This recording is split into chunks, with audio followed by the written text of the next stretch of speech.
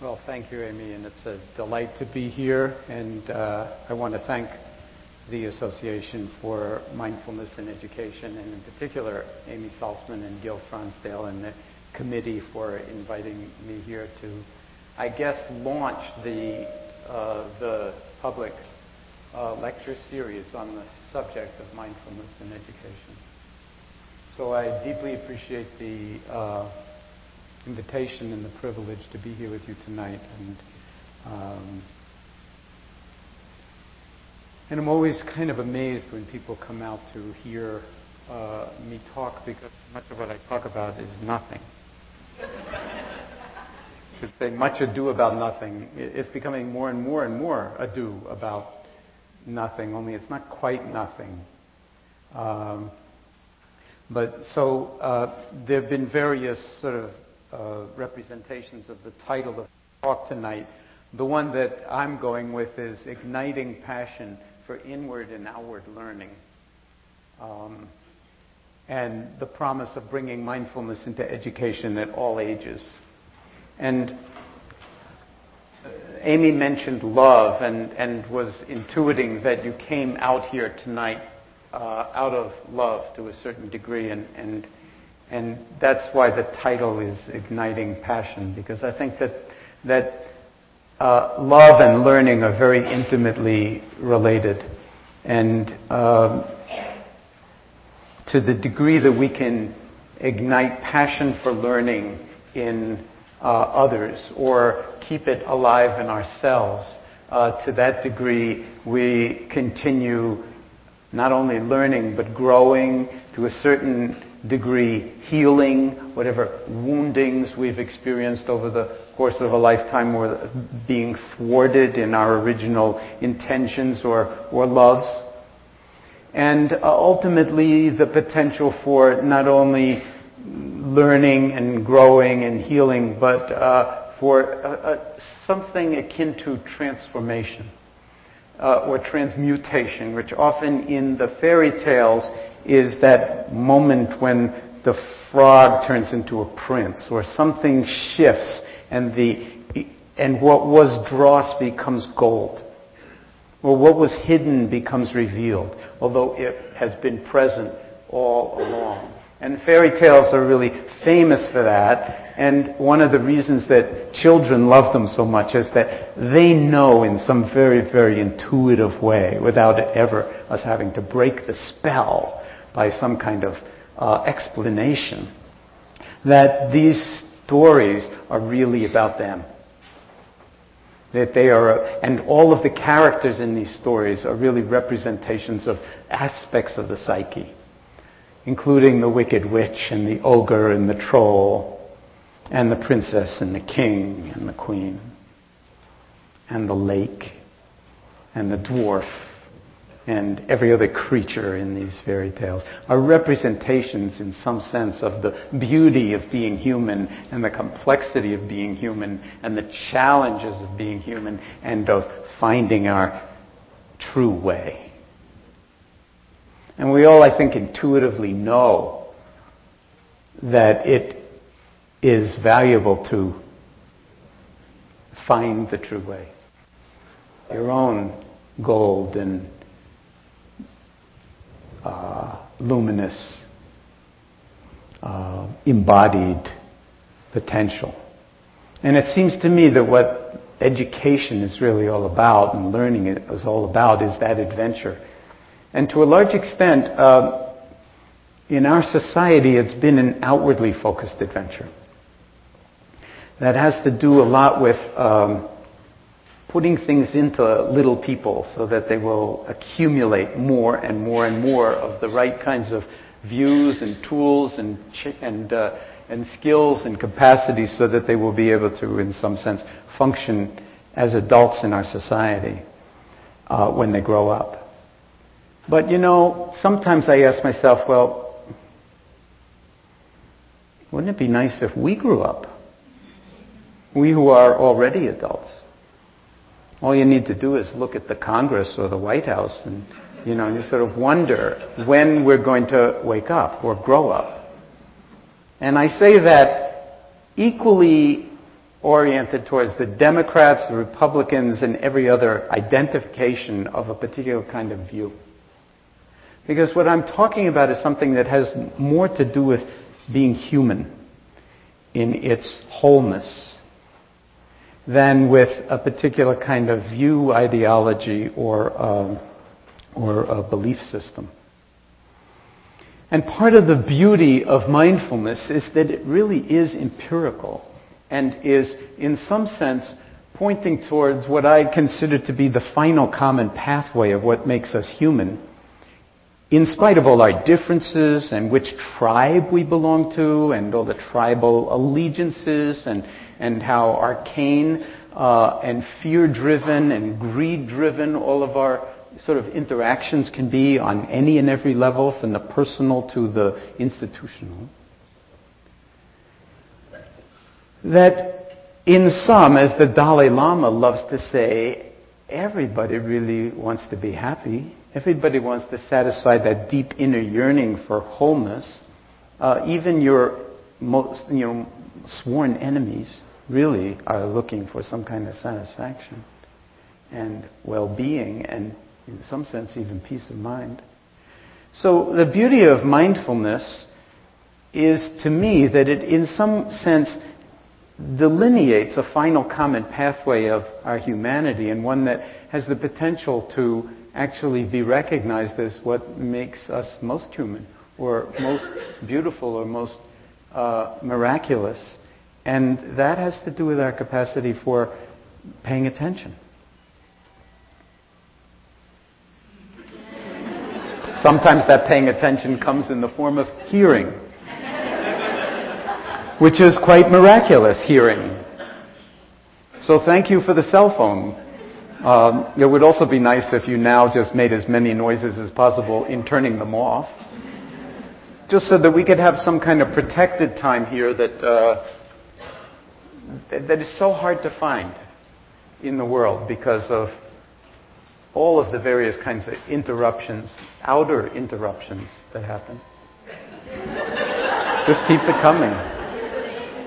Shut them off. And notice as you're shutting them off how much anxiety has arisen, as you shut them off. Or if you have to have them on because you've got babysitter at home, put them on vibrate. Or if you don't know how to do that, or it doesn't work that way, just leave them on and we'll deal with it.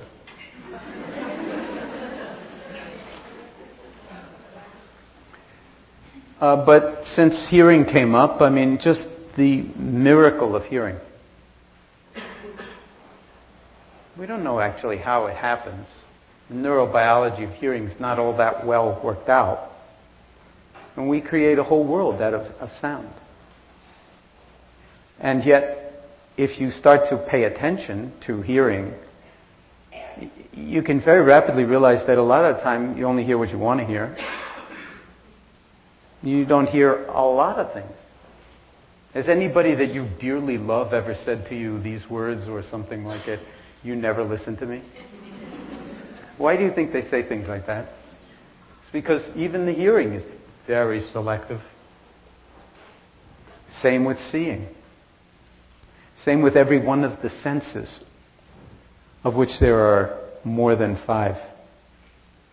So this sort of universality of the sort of final common pathway of being human has a lot to do with attending, being present to the world.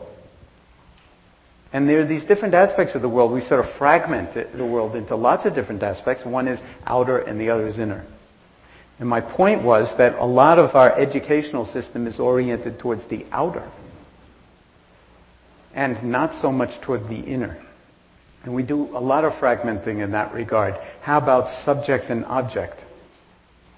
When you went to school yourself, and do you remember you had a loose leaf book and you had various colored things that separated the different classes that you were taking, and those classes were in different subjects. Yeah. And when you pay attention to something, you yourself are the subject, and what you're attending to is the object of your attention. So actually, when you're studying a subject, it becomes an object of your attention. And if you've gone to sort of college and graduate school, at a certain point you may have picked up the idea that being objective is really good. Because you get outside your own bias, field, and you can really see things as they are because you're being objective. And science purports to be, the cat's meow when it comes to objectivity. Unless you know any scientists. Because the thing about science is you have to bend over backwards to be aware of your biases, or you will not possibly be able to be objective, because the subjective element enters into it so much in terms of, what the Buddhists just bravely assert as greed, hatred, and ignorance, but that can arise even around pursuing your career, getting grants, being in competition with other laboratories. I mean, there's all sorts of subjectivity in science. And if you want to read a wonderful kind of thumbnail autobiographical sketch of it, read Jim Watson's book, The Double Helix, about the story of the competitive discovery of the structure of the three-dimensional structure of DNA. So what I'm going to be talking about tonight has to do with weaving inner and outer together and understanding subject and object in ways that differentiate them, and also understand the links between them. Okay? Because very often as observers, we make ourselves into the observer, and then there's the observed. And what gets disregarded actually or ignored is the observing, which, as I was suggesting with hearing, we don't know how we do anyway. So we see, but we don't know how we're seeing. If you look up in the sky, I use this as a common example, or you see anything, say, of the color blue. There's no real blue. There's just electromagnetic radiation of a particular wavelength and frequency. And there's no blue in the eye either, in the retina, but somehow we have, or the brain builds an experience of blue and can differentiate it from red. And we don't know how we do that. And we actually build the experience of we're all sitting here in this room, and we're agreed that we're all sitting in the same room, but we're all sitting in a slightly different room, because the light coming in through the eyes and then taking in the whole thing is different depending on where your location is in this space. And so, are we sitting in the representation of the room that the brain is putting together in the occipital cortex and associative areas, or what is our relationship to the outer in terms of the inner? So, in the domain of science now, there is more credibility, in part because of the study of meditation, in the notion that there are different ways of knowing. And that each has its own validity or field of validity, and it's really important to honor the range of them if we hope to understand either the beauty, the simplicity or the complexity of experience. Because the one thing we really don't understand is experience itself. We don't know how we experience things. Yet we do. And it's a very profound part of being human. We are not robots, we are not automatons. But we are often really out of touch, which is another sense. Okay, the sense of touch. If you go and look it up, as I have in the Oxford English Dictionary, the word touch is the longest entry in terms of mileage in the columns of the Oxford English Dictionary of any word in the English language, including love. And there are like thousands of ways that you can touch or be touched, including being touched in the head, or a little touch of this or a touch of that, or a touch of the flu. Touch is absolutely fundamental, bringing the one and the other together, and in the process you have touching. Okay? So in education, it seems to me, the root of that word has to do with drawing out and nurturance, bringing along into sort of a more elaborate, developed dimensionality of being that, of course, humans are capable of if we nurture our potential and nourish with ways of knowing, facts, of course, skills, trainings of various kinds, and I would say underneath it all, subtending it all, love. Just what Amy started out talking about. And I don't mean this in any kind of romantic way, but I mean it in terms of like the passion for being in touch, for being in relationship in a way that is so nurturing and so illuminating and so adventurous that it contributes to a sense of belonging or a sense of connection, a sense of inhabiting a world that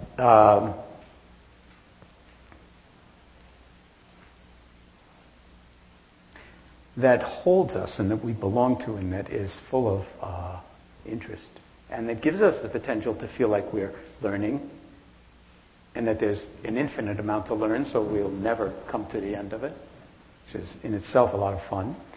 Growing, which is itself, I mean, I like to quote around this point, around growing, from the great yogi Bob Dylan, who said, if you're not busy being born, you're busy dying. So growing is like, the time to grow is while you're alive. Don't wait till you're dead. Okay? And why not start like real young? Actually, in a sense you could say we do all start real young, and then there's a certain way in which society can kill it.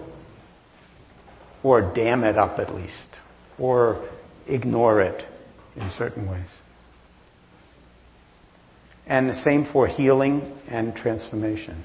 That it all, in some sense, boils down to that. So how might we ignite passion for inward and outward learning so that we don't make them into some kind of other dichotomy or dualism, but they both are part of it. And as I was saying, in science, this kind of third-person understanding is now being coupled with another way of knowing, which is a first-person understanding. In neuroscience, for instance, if you want to study the mind, well, it's almost commonsensical that, you get someone and put them in the scanner and study them. Usually they're undergraduates, because they're cheap minds to study.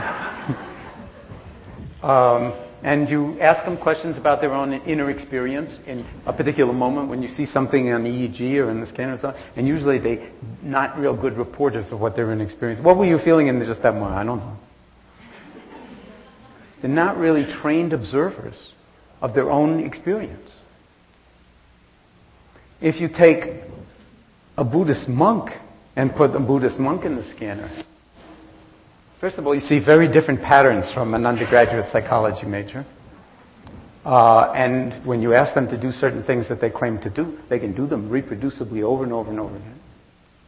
And in some sense move in and out of them at will, which is like, watching an Olympic athlete do something that, I could do that too if only I was that person. It's not like your body's any different from Lance Armstrong's. You've all been on a bicycle. But you aren't Lance Armstrong, because a certain element of training, determination, passion, will, discipline, and pain is involved in reaching that kind of inhabiting of one's life and body.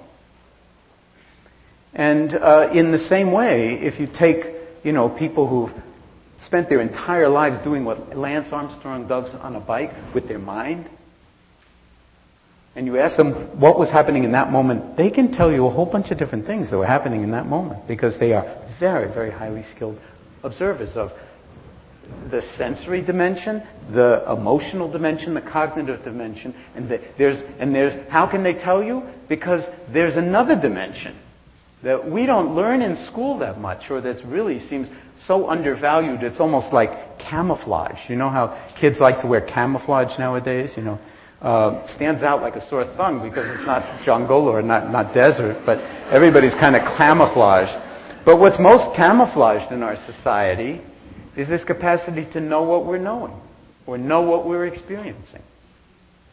We even have a word for it. And we almost never give any credence to it as if it's worth actually noticing or exploring in its own right. The word is called awareness. The word is called awareness.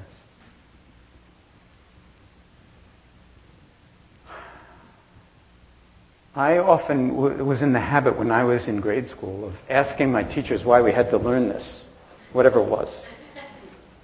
I mean, I thought it was a good question. Why do we have to learn this? And usually the response was one variant or another of, it's to help you become a critical thinker. Sounded good. So I've grown up to be very critical and to be completely overwhelmed by my thinking.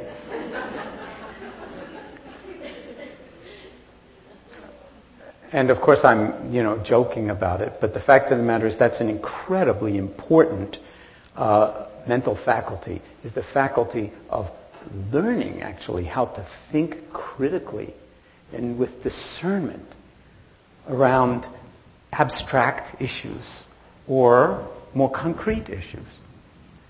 And we've poured so much energy and attention, the educational system, into thinking. And even so, the results have not been that impressive. I mean, you can read this over and over and over again in the New York Times and other such scientific journals, that locating the Pacific Ocean is a big challenge for a lot of adults in this country. Never mind, say, I don't know. Iraq, I think we have down now, but for a long time, Iraq was like, couldn't locate it. It was just an article this week in the Times about how most of the people who teach science in the United States in high school weren't science majors. They never loved science. And therefore, in terms of the students that are being turned out that love science in this country compared to in, say, other countries, whether it's China or Japan or France or England or Germany, I mean, it really strains credulity that, that we don't have a system that is, in some sense, more motivated by love of the subject that you're teaching. So there seems to me there's some big issues here, one of which is, and this is not, I don't mean by any stretch of the imagination to be critical of teachers, who I think are basically battlefield soldiers on the front lines of of some kind of warfare that's being fought out. And very, very under-recognized and under-compensated for doing that kind of work. And perhaps even undertrained or not nourished or nurtured enough to be on the front lines of this kind of thing. And we're talking about the body politic taking care of its next generation of citizens. Or you could say the cells, the future cells of the body politic, because it's a regenerative organism, the country.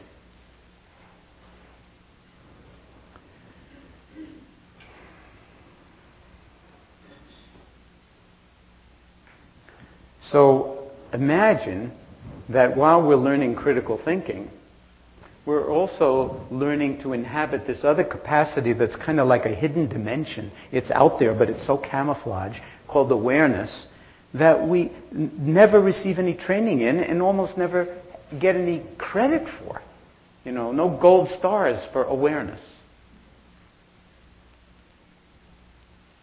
And what kind of awareness are we talking about? Well, that's the beauty of awareness. You name it. It's such a big basket, it can hold anything.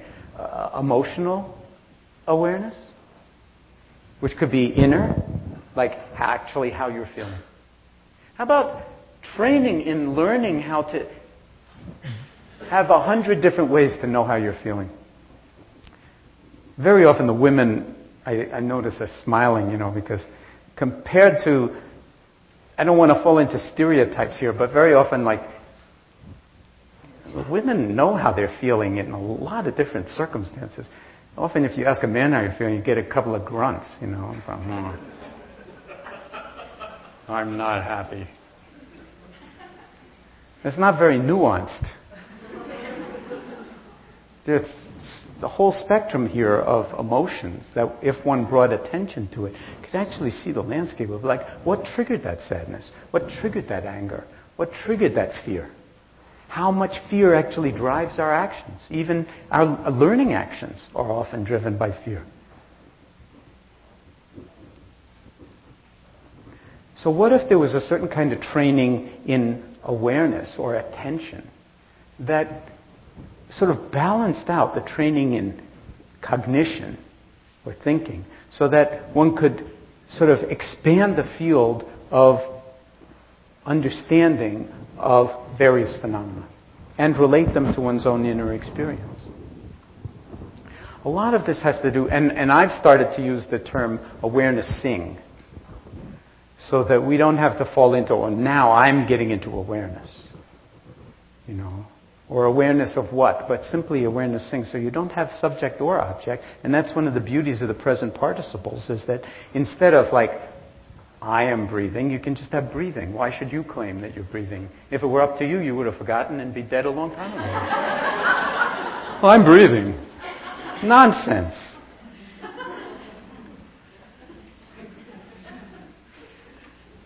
So from the point of view of languaging, for instance, which is very important, this kind of thing, if you want to ignite passion in anything, part of it is got to be verbal. I mean, we've got to be able to relate to whoever it is that we're teaching in a way that will make sense and wake them up and open the space so that it's not just imposing particular kind of knowledge base on them, but actually drawing it out. What do you see? What do you feel? What do you notice when we set a situation up this way or that way or some other way and turn it into an adventure? I know teachers who actually do this in the classroom, and at any age, students, all of a sudden, there's some things on the website of the Association for Mindful Education. I pulled some of them off in preparing for this talk, one of which was a chapter my wife and I wrote in a book on mindful parenting about education in the classroom. And I thought I'd just actually read you a little bit of it, because it speaks to just that. That kids actually love to pay attention to their own interior experience, especially if they're given tools for doing it, so that it's not just... there's plenty of talk in public school. I went to public school in New York City, and I got yelled at a lot to pay attention. But that doesn't actually ignite passion for paying attention. And in a sense, you could say I was paying attention. It was just maybe the tree outside the window was more interesting than what was going on the blackboard. And you have to be careful about that kind of thing. So I worked for a time, was contacted by a teacher in the public schools in South Jordan, Utah, which is a suburb of Salt Lake City. So this is a 95% Mormon community. And she had taken a mindfulness-based stress reduction program, which is the kind of work that Amy was talking about that we've been doing now for 27 years in mind-body medicine, or now sometimes people call it integrative medicine, at the University of Massachusetts Medical School. Okay? And this teacher actually went through that stress reduction program. And she felt it was so valuable to her that she wanted to bring it to her kids. And it's all based, I guess you could say, I sometimes just to provoke people, on Buddhist meditation without the Buddhism. Okay? It's not true, really, because I don't want to get into a long thing about this, but Buddhist meditation is about without the Buddhism.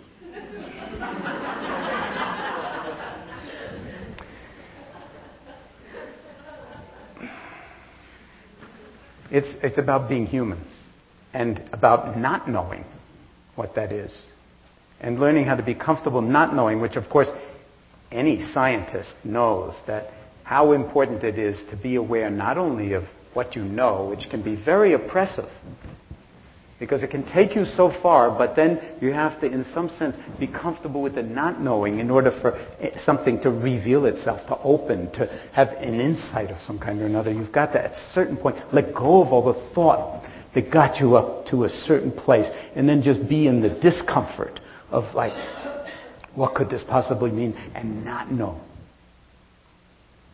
And then very often, something emerges. An insight, and then you say, why didn't I see that before? Or someone else will have the insight, and then you'll really say, why didn't I see that? So she started bringing, so she said to me, I'm going to bring this into my classroom. And I said, are you kidding? You'll get lynched. I mean, the school is 95% Mormon, and you are going to bring what they will see as Buddhist meditation into your classroom, and you're going to be in deep doo-doo. The parents are going to, really think you're just kind of indoctrinating them in some other religion. So here's a take-home lesson. Like any good student, she didn't listen to the teacher. She just did it. And she's an absolute genius, and she figured out ways to bring mindfulness into every aspect of the curriculum. I'll show you some pictures. I have a few PowerPoint slides of it, and I'll show you some of them in a bit.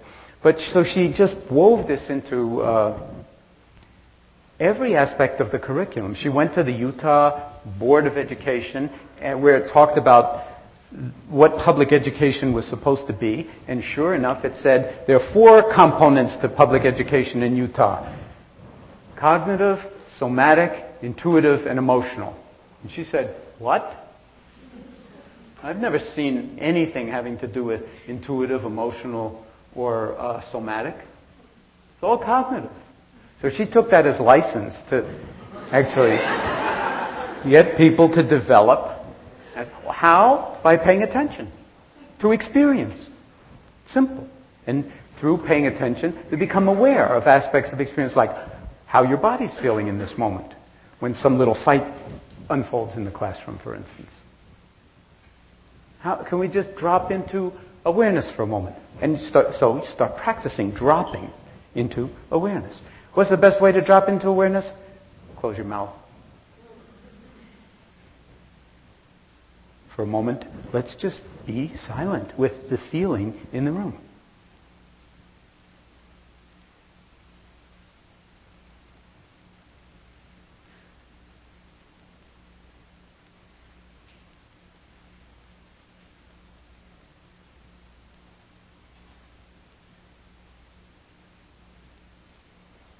Now, people, are okay with this if it doesn't go on too long. If it goes on too long, it's like, hey, wait a minute, he must have forgotten he's giving a talk.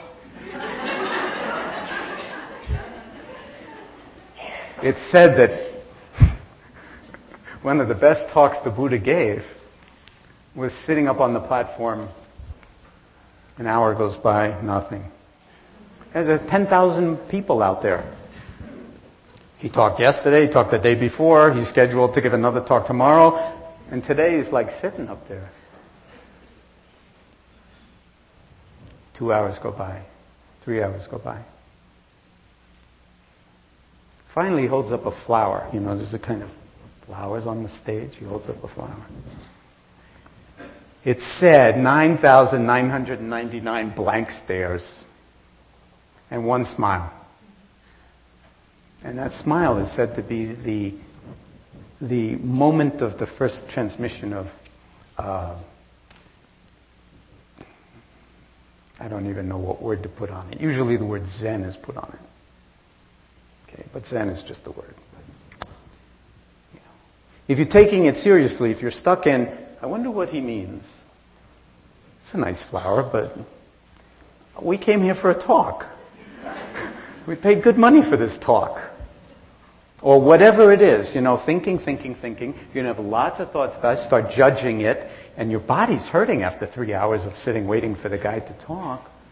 He holds up a flower.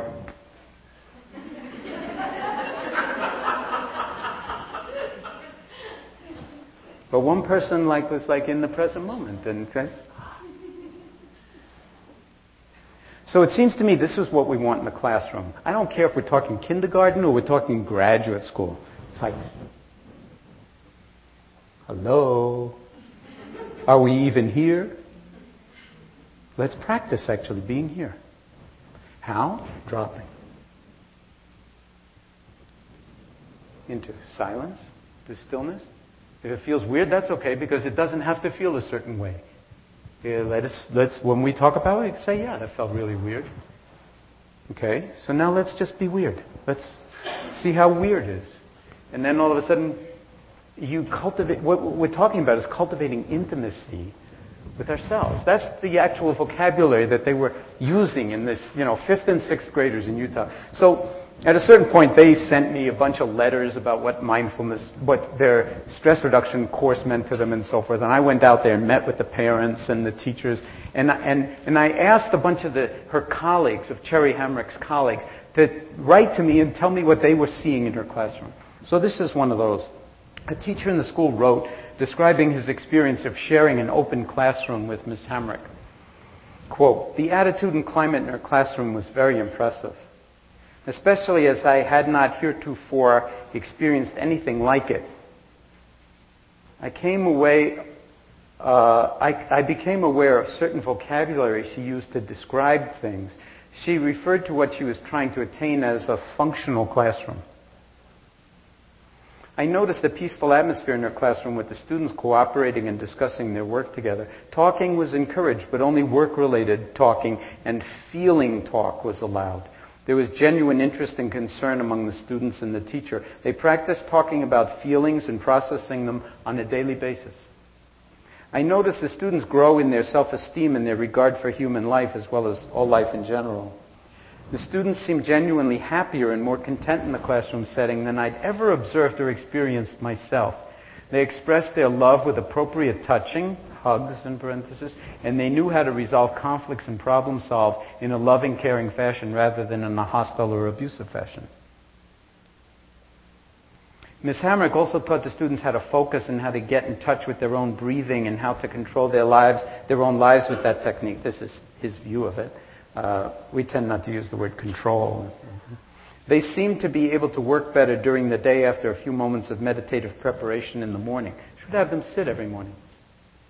And every day, I brought some bells if we do any more sitting, but I gave her a set of these bells. I've given them to all our kids' teachers. It's amazing what happens when you, say, ring these in a noisy classroom of, in elementary school or even in junior high school or high school. Do you know how often teachers yell and scream at the class to be quiet? Imagine. And you learn to drop into hearing. So every day somebody would get the bells, and it would be their turn to ring the bells and decide how long they were going to sit. And they guide the meditation sometimes, pointing towards deepening stillness, or they just sit in stillness. They can't go more than 10 minutes, but ring the bells. So he's saying here that they seem to be able to work better during the day after a few moments of meditative preparation in the morning. We taught in an open classroom situation, and their ability to focus and not be distracted by all the noise in that type of environment is a tribute to her application of training and drive. I mean, it was quite extraordinary. I remember in particular one boy who was described to me as the most hated kid in the school because he was like very severely ADHD and just bouncing off the walls and a big problem in the classroom.